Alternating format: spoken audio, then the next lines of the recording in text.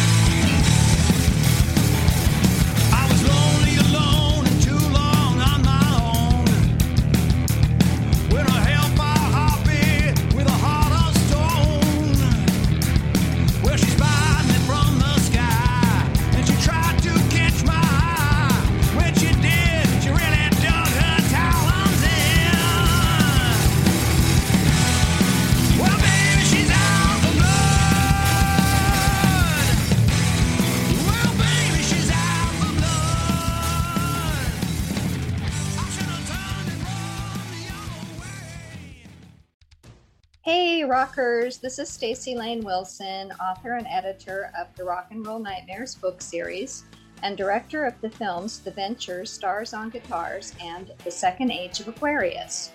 Rock and Roll Nightmares, the podcast, explores the dark and mysterious and sometimes funny side of music from the 60s, 70s, 80s, and beyond. But that's just a jumping off point. Think of it as a 45 record you bought with a hit you know, and then going to the B-side and discovering something really cool and unexpected. On this lo-fi podcast for hi-fi people, I will be interviewing, sometimes by myself, sometimes with a co-host, musicians, authors, artists, and filmmakers. Enjoy! Today's guest is an outstanding, talented lady and a very good friend of mine, Lisa S. Johnson. She's also a producer on the aforementioned documentary, The Venture, Stars on Guitars, but mainly she is an author and a photographer with two incredible guitar books out, 108 Rockstar Guitars and the newly released Immortal Axes Guitars That Rock. Welcome, Lisa. Hey, Stacy. For those who don't know, how long have you been a photographer and what made you decide to turn your lens to guitars primarily? Well, I went to college for photography, and that was in my late 20s. So then I ended up working for a photo lab in Florida that was a special lab that did work for aerospace industry. And it was really specialized, and we used a lot of film, paper, and chemistry. And I got to know the Kodak rep. And after a few years, I asked if there were any opportunities at Kodak, and I ended up working for Kodak for 10 years. And initially, when you start with them, there was 9 months of intense photographic training. And I was really so cool to get to take that training. And that's really how I learned to become a photographer. And then working for Kodak, we always had to understand our products. So I'd be shooting the different films that we were coming out with for Kodak Professional Film and papers. And so I would just start photographing objects. And I tuned into the macro lens early on because part of my personality is I just like to look at things up close and personal. And so I gravitated toward macro photography. And so that's what I was doing. And then I ended up meeting somebody who introduced me to the world of guitars. My father is a guitar player, and I was dating him. My father told me I wasn't allowed to date musicians, and he was the guitar player at church. So I called up my dad and said, "Listen, Dad, I'm dating a guitar player, but he is the guitar player at church, and he owns a vintage guitar store." And my dad said, "Oh, that's no problem. You can date him. He's not a touring musician, and he has a vintage guitar store. So, hey, if he ever gets a Gibson mandolin, I've always wanted one." And so a couple of weeks later, he got in this Gibson mandolin. And I said, "I'd like to get that from my dad. How much?" And he said, "You can't afford it, but if you photograph some guitars for me I have to sell, I'll trade you for the mandolin." So that's what I did. I photographed some guitars for him in a vintage style with a black and white film Kodak had just come out with. And I hand tinted the guitar images like you would old school ways of hand tinting blush on and things, and Oh, wow. hand tinted the guitar, these vintage guitars. So it was perfect. And I fell in love with my photography for the first time. That was the first time I honed in on a subject. So that was around, to answer your question, long story. I started really shooting around age 30. Yeah, Yeah. around 30 years old. Huh. So yeah, Well, I haven't stopped since. no, you have not. Yeah, unlike a lot of rock photographers, you do sometimes shoot concerts and things. I know I've seen some of your work, but in that regard, but you do choose to spotlight the instrument and not the artist for your book. So, what is your technique, and can you explain a little bit more in detail what macro photography is? Okay, so um, I started thinking about it. I was photographing these guitars, and people do ask, why don't you photograph the artist? Well, in this newest book, Immortal Axes, I have gravitated to photographing artist portraits if the opportunity is available.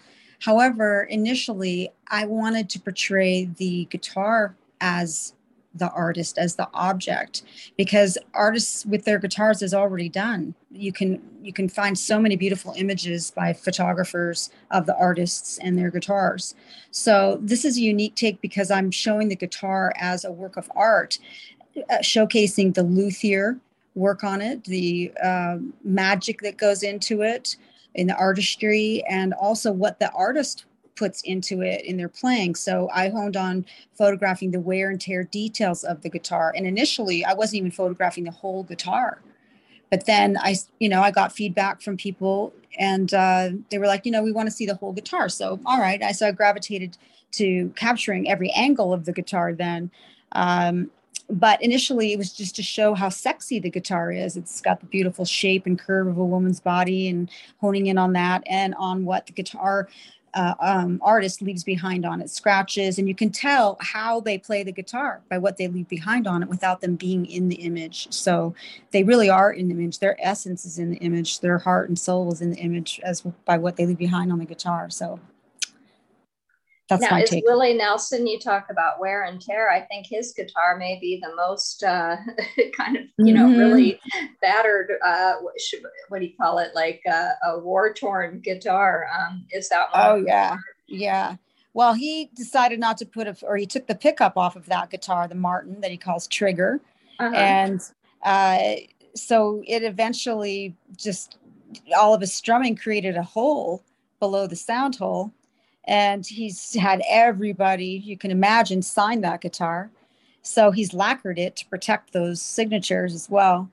And he doesn't leave that guitar. When I originally was requesting to photograph his guitar, they were into it, but then said it's not going to work out because he is just arriving on the bus, coming off the bus, going on the stage. It was in a show in Las Vegas. And then when he curtain goes down, he's going to take the guitar in the case and walk right back out. So there's no time, so I didn't get to photograph it because the guitar doesn't leave his side. Wow. So I was lucky one year he was playing at the William Shatner annual charity horse show. William Shatner raises money every year for children, handicapped children, and how they can learn to ride horse. And so he was performing out there, and my boyfriend Michael was working with William Shatner at the time doing commercials for his company. And so we ended up, through William Shatner, getting the opportunity to photograph Willie's guitar. So that's how the weaving of getting access to some of these guitars happen, just by chance. One of the things I love is, the name of his guitar is so famous, Trigger, like B.B. King's Lucille. And I love his story, though, that every cowboy's got to have his horse, and every guitar man's got to have his guitar. So, Roy Rogers' horse was named Trigger. So yeah, exactly. Some people may think that trigger means, a firearm or a gun or something. It is after that beautiful Palomino horse that was almost as famous as his master back when they were making movies in the 30s and 40s. Wow. Yeah. Well, you would know, the movie buff. I do love horses. So can you explain a little bit more about what macro photography is? Okay, so macro photography is where you can hone in really close into an object. So you have very low depth of field, which means you're going to be targeting your focus on one small area, and the rest of the area is going to fall off and be soft. So you can really hone in on a detail by just having that one small section sharp. And I love images like that because it's abstract and there's a softness to it, and guitars are sensual. And especially when I'm shooting these more abstract, when I'm looking for that image, I go to the macro lens. And these days, if I have the time, I will photograph the guitar from every angle, and then my last few shots are going to be, my last focus is going to be on the macro shots, getting the macros. Yeah, I mean, well, you kind of touched on this a minute ago about, kind of being as relentless as you could to get Willie Nelson's guitar trigger, and, putting together these books of yours, 108 Rockstar Guitars and now Immortal Axis, does actually take years. I mean, people may not realize that, there's not only a crazy amount of letter writing for permission scheduling, follow-ups, sometimes these involve assistants, guitar techs, owners of the guitars who are not the original artist, museum curators, and you also travel. So can you talk a little bit about what that experience is like? Yeah, well, I mean, this is the work, right? I mean, the fun part is when you actually get to do the photo session. Yeah. Getting to that place is a very arduous part of the journey. And it's really the most rewarding in a way too, because when you break through to the other side and you get what you've been striving for, it's very gratifying. And then to be able to get in front of the instrument, that is like the moment, when I feel like I've hovered over many holy grails in the guitar world, and it's been such an honor. So yeah, it's an intense process of, in the early days, phone calling. We didn't have email, so I was calling, and so you're presenting yourself over the phone and faxing requests. Yeah, I remember those. Oh man, I can remember one time asking ZZ Top so many times and not making it happen, like so many times. And then one time I just took and typed out in big letters, my request, and I faxed it. Yeah, it took a while to get to them, but anyway, finally I met Billy Gibbons underneath the stage of the Rolling Stones concert in Las Vegas. And wow. I said, "Hey, I've been trying to track you down." And I had just photographed Keith Richards and Ronnie Wood's guitars that day. And so I told him what I was up to, and he's like, "Yeah, you can photograph my guitar." So yeah, sometimes you don't know if someone else is getting that message and just stonewalling you and exactly to give the artist the message. Yeah, you called it, that's what happens. They're so busy. And, so I started the project in New York City, and I had a certain level of success there, just getting started with Les Paul and Lou Reed and John Schofield and Bucky Pizzarelli, all at the Iridium Room. However, they used to say sometimes, "Hey, we're into it, but we're so busy in New York with all the press and media and friends and family and stuff. We just can't take on another meeting, another situation." So when I moved to Las Vegas, it was great because that was in 2000, 21 years ago. And every band comes through Las Vegas, country, Western, rock and roll. So really it was the greatest place for me to be, to continue and really project the project further, because every band came through. So I remember when Kiss came through and I photographed Ace Frehley's. It was the first final tour of Kiss. Now it's the End of the Road tour. Well, yeah. I was at the first final tour. They keep coming back like boxers who retire every few years. But you've also, I know, traveled all over the world to get some of these great guitars. Of course, one of my favorite guitars of all time is Jimmy Page's Double Neck. Did you fly to the UK to get that? I did. Yeah. We went in July. It was actually Michael's birthday. So we set up this really cool birthday trip where we flew into London, rented a car, drove down to Brighton and photographed Michael Schenker's guitar, met up with him personally, and went to this cavernous studio on the water, seaside, and photographed his flying V's. Then we drove from there to another area where we met up with Pearl Thompson and his wife Diana. And that was the first time that I met Pearl. And I photographed a few of his guitars on his boat. And then we drove from there up to Bridgehampton, I think, to KK Downing's place. Magnificent place, like a castle on a huge golf course. And all the golf holes are names of songs. Oh, wow. Yeah. And then we drove it back into London town and went to Jimmy Page's studio where it wasn't his studio. It was a studio that does his design work, helped to design his books or different album covers or whatever, whatever he was making, the design firm. So we went there and they had double neck there. They had asked before, which guitar do you want? And I said, at Robert Knight's suggestion, he said, tell them that you want the double neck. And I said, well, I either want the double neck or I want his Les Paul with the bow. And so when I got there, I didn't know what I was going to get. And Lionel Ward, his longtime guitar tech at the time, was there. And he brings in this huge case and opens it up. And there's the double neck, just amazing. The history and the smell, emanating out of the case. It's really quite the cosmic experience. Yeah, I was going to say, I feel like sometimes objects can certainly absorb and imbue the spirit of the things that have happened around them and the artists that have played them. You sometimes feel that, don't you, when you're in the presence of an instrument like that? Oh, definitely. And the instrument kind of speaks to you. It talks to you. It shows you what wants to be seen. And that's where the macro lens comes in. I'm just like honing in on it and checking it out and seeing it and smelling it and feeling it. And there's a energy in the room. You know how you go to the concerts and you feel that energy, that heightened energy in a concert or stadium? Yeah. The show's about to begin, or, this crowd is like really cheering and there's just like that increased frequency vibration.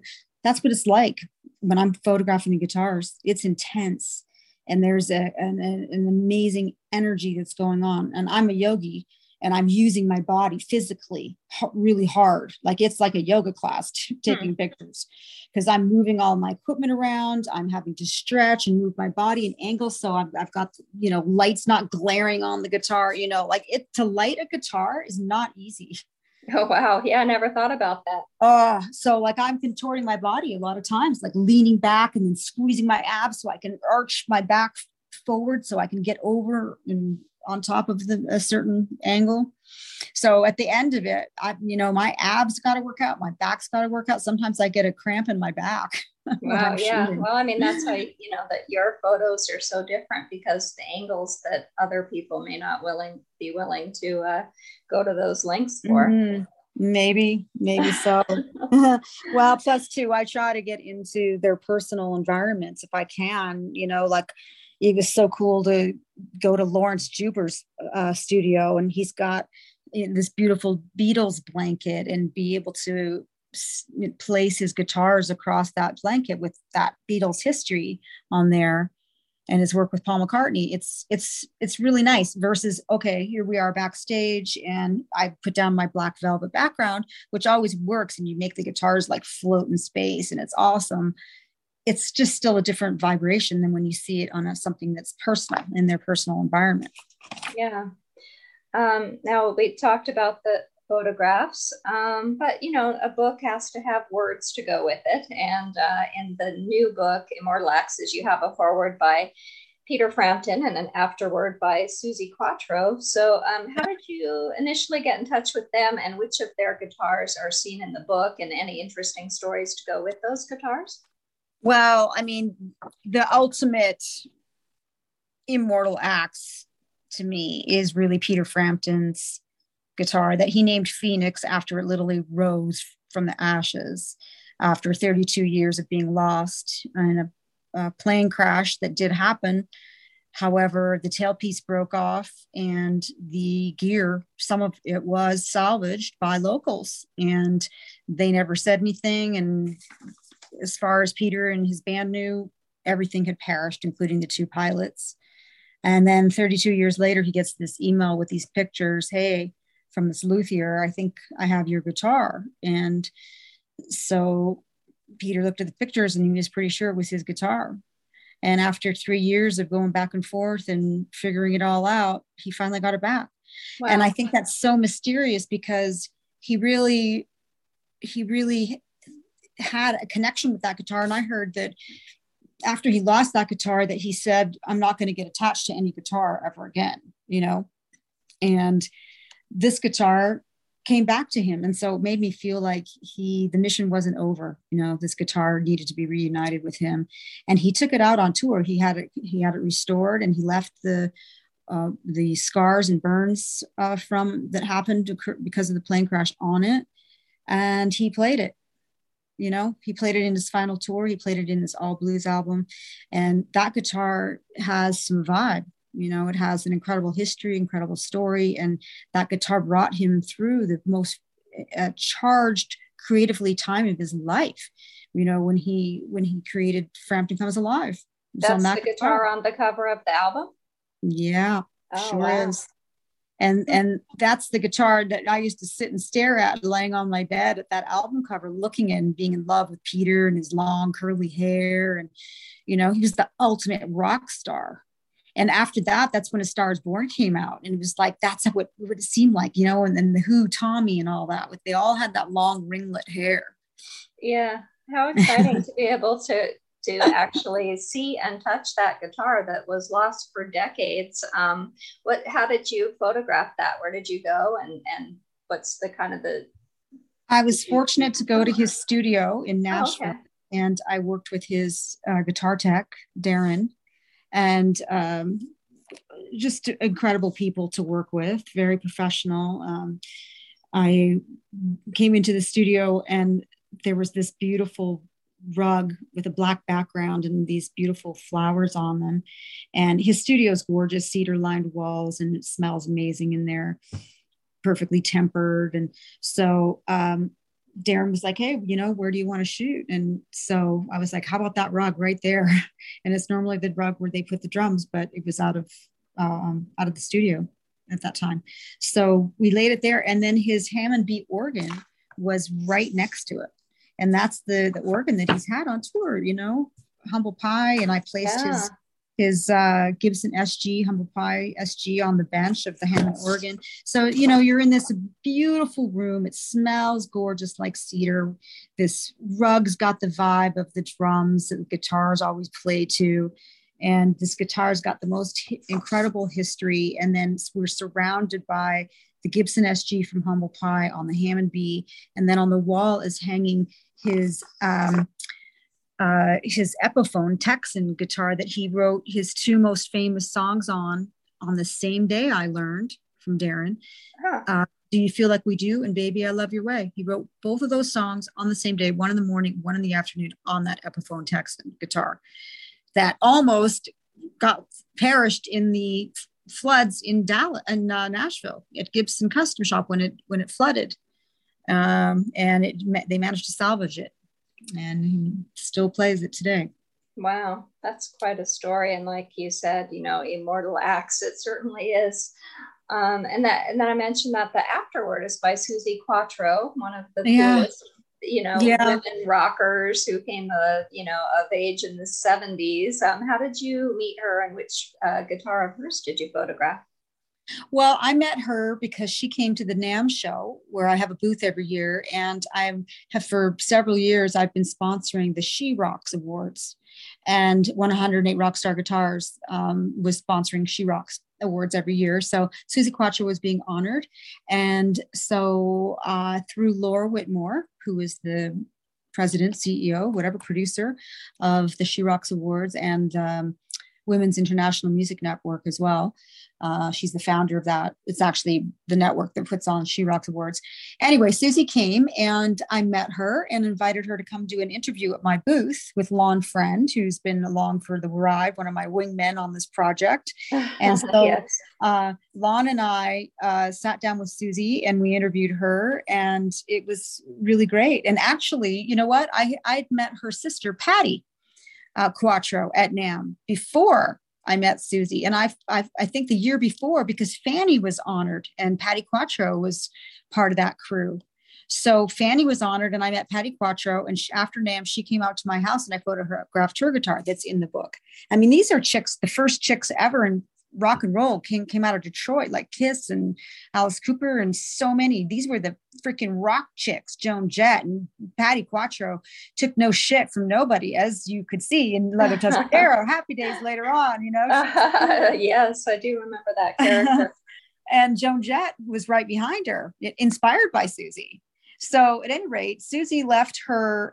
So I met Susie at NAMM through Patty. Patty actually introduced, we had Patty did an email intro, and then I talked to Susie about photographing guitar, and then she came to NAMM, but she didn't have her guitar that her dad gave her, her bass. That was her number one most important bass. It was in England. So I said, that's all right. I'm going to come out. I'll come to England and I'll photograph your bass there. And then it worked out that I also had requested Steve Marriott. So we were just talking about Peter Frampton and Humble Pie. I had reached out to the family of Steve Marriott and was able to locate his guitar by a guy named Mick Taylor. And he had Steve Marriott's guitar. And of course, you know, the last time Steve played was with Peter in LA when they recorded 3 tracks together. They were going to come out with some kind of an album together. And he flew back to London, went home, out to a pub before going home, and went home and had a cigarette that fell down, and the place burned, and he died in the fire. Wow. And so I got permission to photograph that guitar. So I had 2 now in England. So I'm like, okay, let's go to England. So I flew over. It was during COVID. It was September of 2020. And I flew over there and I had to quarantine for 2 weeks. I actually stayed with Pearl Thompson for 2 weeks and his wife, Diana. We had a wonderful time. And then I drove back. I'd like to drive around England. I stopped in Stonehenge and, you know, did all my cosmic stuff. And so it weaves in the cosmic, like my yoga and yet meditation and things, it weaves in magic. So I go stay with Pearl, who is magical. Then, and I go stop in Stonehenge on the way back. I drive to Susie. I've got my photo shoot with her. It's on the 29th of September, I believe. And I go to her place and we have this fantastic photo session together.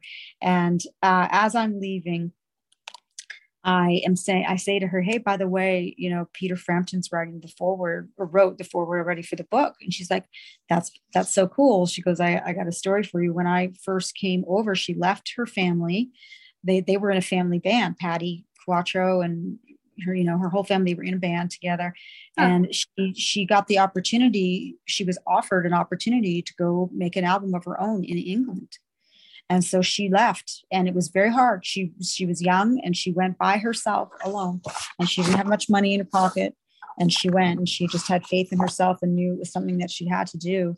And so they had to hire musicians for the album. So they were hiring session musicians. And at the time, Peter Frampton was a session musician in London too. They were both, you know, working, trying to break it. And so he ended up playing guitar on one of her songs, and she really wanted him to be in her band because she had to form a permanent band. And her producer, Mickey Most, said, hey, listen, Susie, he's amazing, but he cannot be in the band because there can only be one star in the band, and it has to be you, because he was producing her. Yeah. And he recognized Peter's talent before he had really made it into the scene. He was a session musician. So It's really telling of Mickey Most. He was a legendary producer. You know, he had the eye for talent. He saw Susie, he saw Peter, and they went their separate ways though. And that was that. And then she told me that story, and I'm like, so cool. Cause I had Peter, and now I left her place, and I'm driving down the road on my way to Steve Marriott's place. So we just finished talking about Peter Frampton. I'm going to photograph Steve Marriott's guitar. And on the way there, I'm just thinking, I really need Susie to write the afterword. It would be so perfect. First of all, to have the first lady in rock's voice, a woman's voice needs to be heard, and her story, you know, and so I wrote to her, and she's a channel. She's a psychic channel. And I also am. And she recognized that in me at NAMM. She was like telling me stuff. And so when we reconnected in England, we had this really cool conversation about channeling. And so I just was like, you know what? We've been channeled into this situation. You know, this is a complete full circle between you and Peter. You know, he went on to be a superstar, and Susie's very successful and inspired so many women in music. So yeah, I emailed her when I got home, and I told her what I'd been thinking, and she said, yeah, I love the idea. I'm the one that's supposed to do it. I agree with you. It was channeled. So that's how Susie ended up writing it. That's incredible. And kind of the same thing with Peter. When I photographed the Phoenix, he named it Phoenix after it was found. When I was photographing, I was just like, wow, this is so freaking cool. I'm hovering over this amazing guitar, and the energy that was emanating, you know, was so joy. It was so happy. And you know what? That rug that it's laying on is joyful, but yet it's black. But the flowers on it give it this beautiful joy as well, and lovingness. That guitar is so happy, cradled back in Peter's hands. And what a story, you know, for them to be reunited like that. I love that. Yeah, you're right. I mean, that, you know, I'm thinking of that photograph now. It's like kind of like a midnight garden or a nighttime garden with the black. Great way flowers. to describe it. Yeah. Mm-hmm. It's really something beautiful. else. You know, that really is a perfect story, because it's kind of a rock and roll nightmare for this podcast, but it does have a happy ending. And but I know that you photographed some other guitars with checkered or dark past. Can you tell me about some of those? Yeah, well, you know, I wanted to kind of mention that I photographed John Lennon's J160E guitar. Mm-hmm. And that guitar was with him throughout the years, and he ended up sanding it off, and he used it for the bed-ins, both of the bed-ins, and he drew a Google of himself and Yoko on it and the date in Amsterdam, and then he drew the same Google of them both and the date in Montreal. And it's such an honor to be able to get access to that guitar. And that's the same guitar that my dad my mom bought my dad in 1964. When he was, you know, the Beatles were all that. And I remember listening to the Beatles driving down the road, and my mom bought that same guitar for my dad. So that particular guitar is meaningful to me. And then to be able to photograph John Lennon's was just amazing, because he's the one who inspired, you know, made that guitar popular. So then let's look at Dimebag Darrell. Yeah. Dimebag Darrell, the Dean from Hell guitar, you know, that his dad, he wanted that Flying V so bad, and he actually at the same time won one in a concert, in a contest, and his dad also bought him one as a surprise, and so he ended up with two.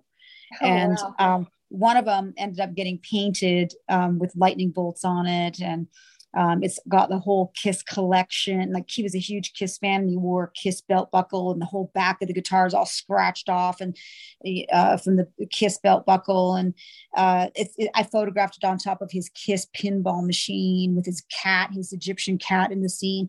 Like, so it's got that kind of horror, gory kind of look. But what's so fascinating is that the two of them, Dimebag Darrell and John Lennon, as different as they were artists, they were brought together by their death. They were both killed by deranged fans on the same day, December 8th.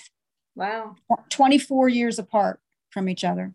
Huh. I did not know that. That's really eerie.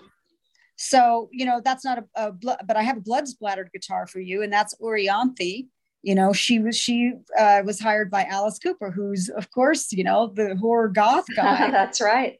And she is gorgeous, and as talented as she is, he like snapped her up, and she toured with Alice Cooper, and she's a Paul Reed Smith player. She loves Paul Reed Smith, inspired by Carlos Santana, and she has a great relationship with Paul Reed Smith. And she's like, hey, I need like a blood splattered guitar. I'm playing with Alice Cooper, and I need to have something that's got some, Alice Cooper vibe on it. So they made her that guitar, and they did this blood splattered guitar with red paint on a white Paul Reed Smith.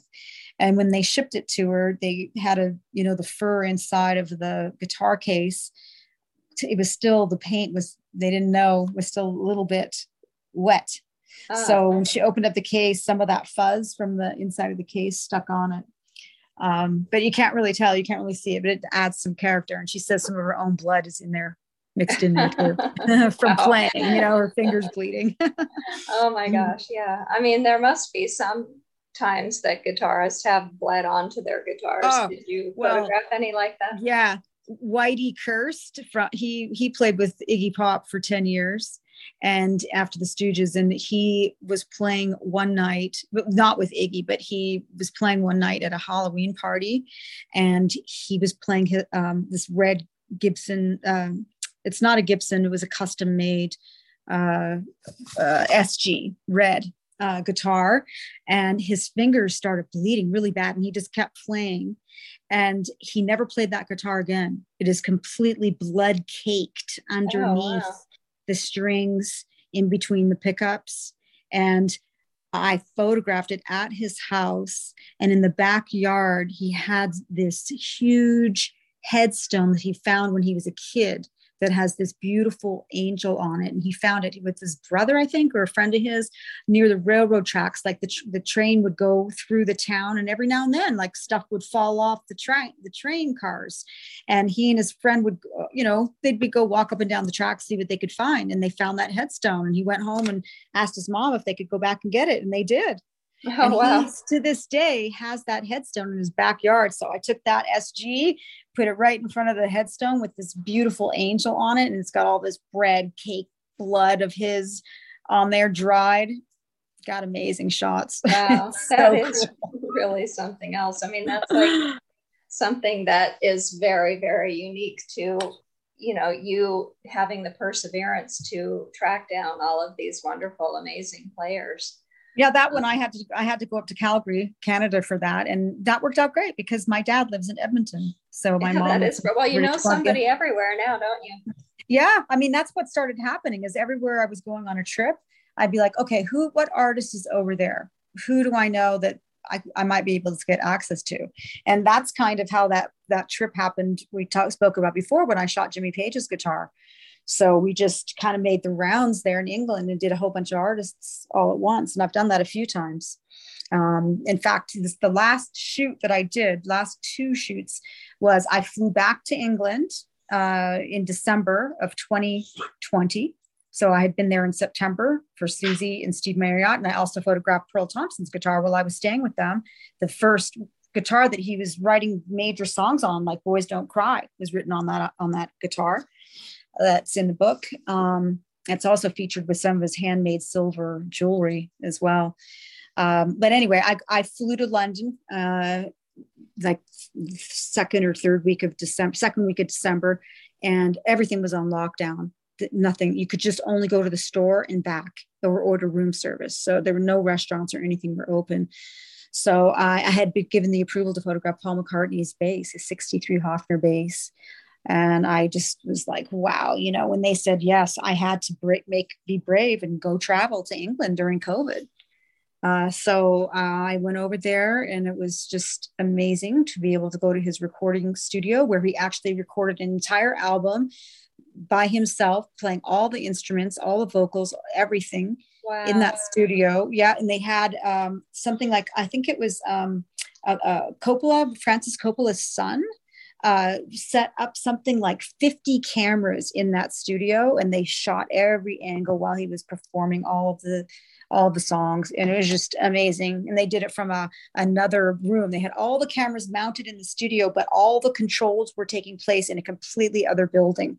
So Paul was in there by himself doing all that stuff, drums and vocals and bass and guitar and piano. And he has an amazing harpsichord, and he was the one instrument in the studio that was not covered with a cloth. And so I was photographing his bass on a beautiful blue velvet background that I had brought. And then for the final shots, I placed that same blue velvet on the bench of that harpsichord that had this beautiful mother of pearl and different, maybe it's, different, they engraved in the face of the harpsichord the name and the year. I think it was 1980. And I put the bass on the bench and got this amazing shot of the keys and the bass. Just my favorite shot of the book, probably. It's so beautiful. Gorgeous shot. Yeah, I mean, it's hard to pick just one favorite. I'm sure for you, even more so than me. Yeah, it is tough, but that has to be one of my favorite shots in the book. It's like it does capture a certain magic. Well, before I let you go, this is the Rock and Roll Nightmares podcast, so I have to ask, what is your rock and roll nightmare? Oh, rock and roll nightmares that I can't photograph Angus Young's guitar yet, or Mark Knopfler's. It's I've asked so many times for both of them, and so far I've not been granted access, and that makes me kind of sad. But actually, one of the worst nightmares was when I went to go photograph Roger Stein's guitar from the Tubes, Roger Steen, and my dog nearly got attacked and killed by two coyotes. Valentine. Oh my God. Wow. These coyotes jumped the fence and they were going after her, and she was traumatized. So it was a real nightmare. So I had to cancel that photo shoot. And did you ever get that guitar? I did. The following year, I had to email Roger. I felt so bad. I said, "Hey, Roger, I'm so sorry. I'm not making it. My dogs nearly got attacked by coyotes." And it changed her for life. My dog was that traumatized. So at any rate, a year later, Roger was kind enough to let me meet up with him, and I photographed his guitar. That was his rock and roll nightmare. He's on the plane. He had checked his Les Paul, the Honeyburst. It was in one of those, I forget the name of the case, but it's like a double thick, super hard case. He checks the guitar. He's on the plane. They're deplaning, and he's looking out the window, and he sees just in time this food truck drive past as his guitar case is falling off the luggage rack, and the food truck runs over it. Oh my God. So he gets the guitar. The case is completely cracked open, like it ran over. And so both the sides came up and it dented the center. And the guitar was in bad shape. The airlines took the guitar, said they were going to, I don't know what, repair it or whatever. I don't know. But at any rate, they couldn't assess the value. And after 3 years of fighting with them, they finally sent it back to him. And I think he got some insurance money for it. And he had it rebuilt, and he still has it in his arsenal. It's his number 2 guitar. Yeah. So his worst nightmare ended up all right. Yeah. Wow. That's something else. So Lisa, where can guitar fans find and follow you online, and where can they buy your books? Amazon.com is the easiest place to buy the book, but it's in all bookstores. It's stocked everywhere you can buy books. And you can just Google search that, Immortal Axes. That's my website as well, immortalaxes.com. And there's an option there to click to buy the book right there, and it'll take you straight to Amazon. So it's pretty easy. If you want to follow me online on Instagram, I'm at LSJ Rock Photos, and that's the same for Twitter and Facebook. LSJ Rock Photos. And right. I also teach yoga. I teach Kundalini yoga. I have a class called Rock Your Kundalini, And I teach every Saturday at 10 a.m. live on Instagram from 10 to 11 a.m. LA time. And that's under Cosmic 108, Cosmic _108. So come rock some Kundalini with me. Yeah. Perfect. All right. I know you signed on a couple of times. I have indeed. I have rocked my Kundalini. Well, thanks, Lisa. Such a pleasure to have you on to talk about your guitars, your guitar photography, and looking forward to seeing what you come up with next. And may you find those 2 guitars that have eluded you. Yes, thank you. There's more than 2, and but I appreciate the push for sure. All right. Thank you. As always, before I close the show, I'm going to share a paragraph from one of the Rock and Roll Nightmares books. This is an excerpt from the nonfiction edition, and the chapter is Only the Good Die Young. Some say that bluesman Robert Johnson was the first member of the 27 Club, and this is because he supposedly sold his soul to the devil. Johnson is not the first musician to be dogged with such rumors. Niccolo Paganini was the 18th century rock star whose violin virtuosity could have come only, his critics surmised, from Satan himself. The classical music marvel could play up to 12 notes per second, giving the likes of Eddie Van Halen and Yngwie Malmsteen a run for their money. He was also a hedonist and a sexual dynamo who always had groupies. I am not handsome, but when women hear me play, they come crawling to my feet, Paganini bragged.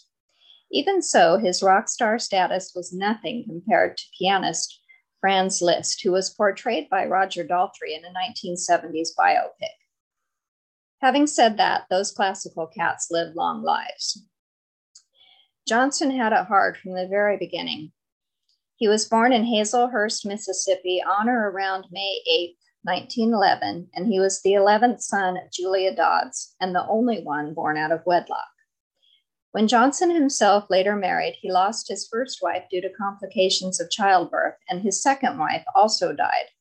It seemed to be cosmic punishment for his mother's sin, and as it turned out, Julia Dodds was there when Johnson drew his last breath on August 16th, 1938, at the age of 27.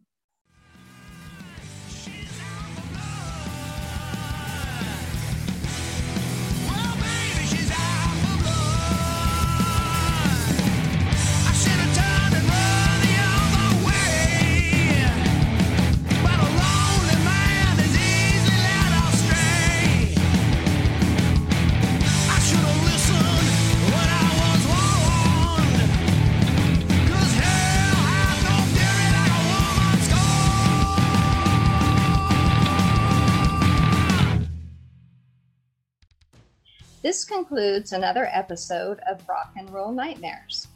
I'm your host, Stacy Lane Wilson. The theme song, Out for Blood, is composed and sung by Lars with a Z, Cabot, and the band is Fuzzbuster. You can hear the whole track in the horror comedy film Valentine Days, also with a Z.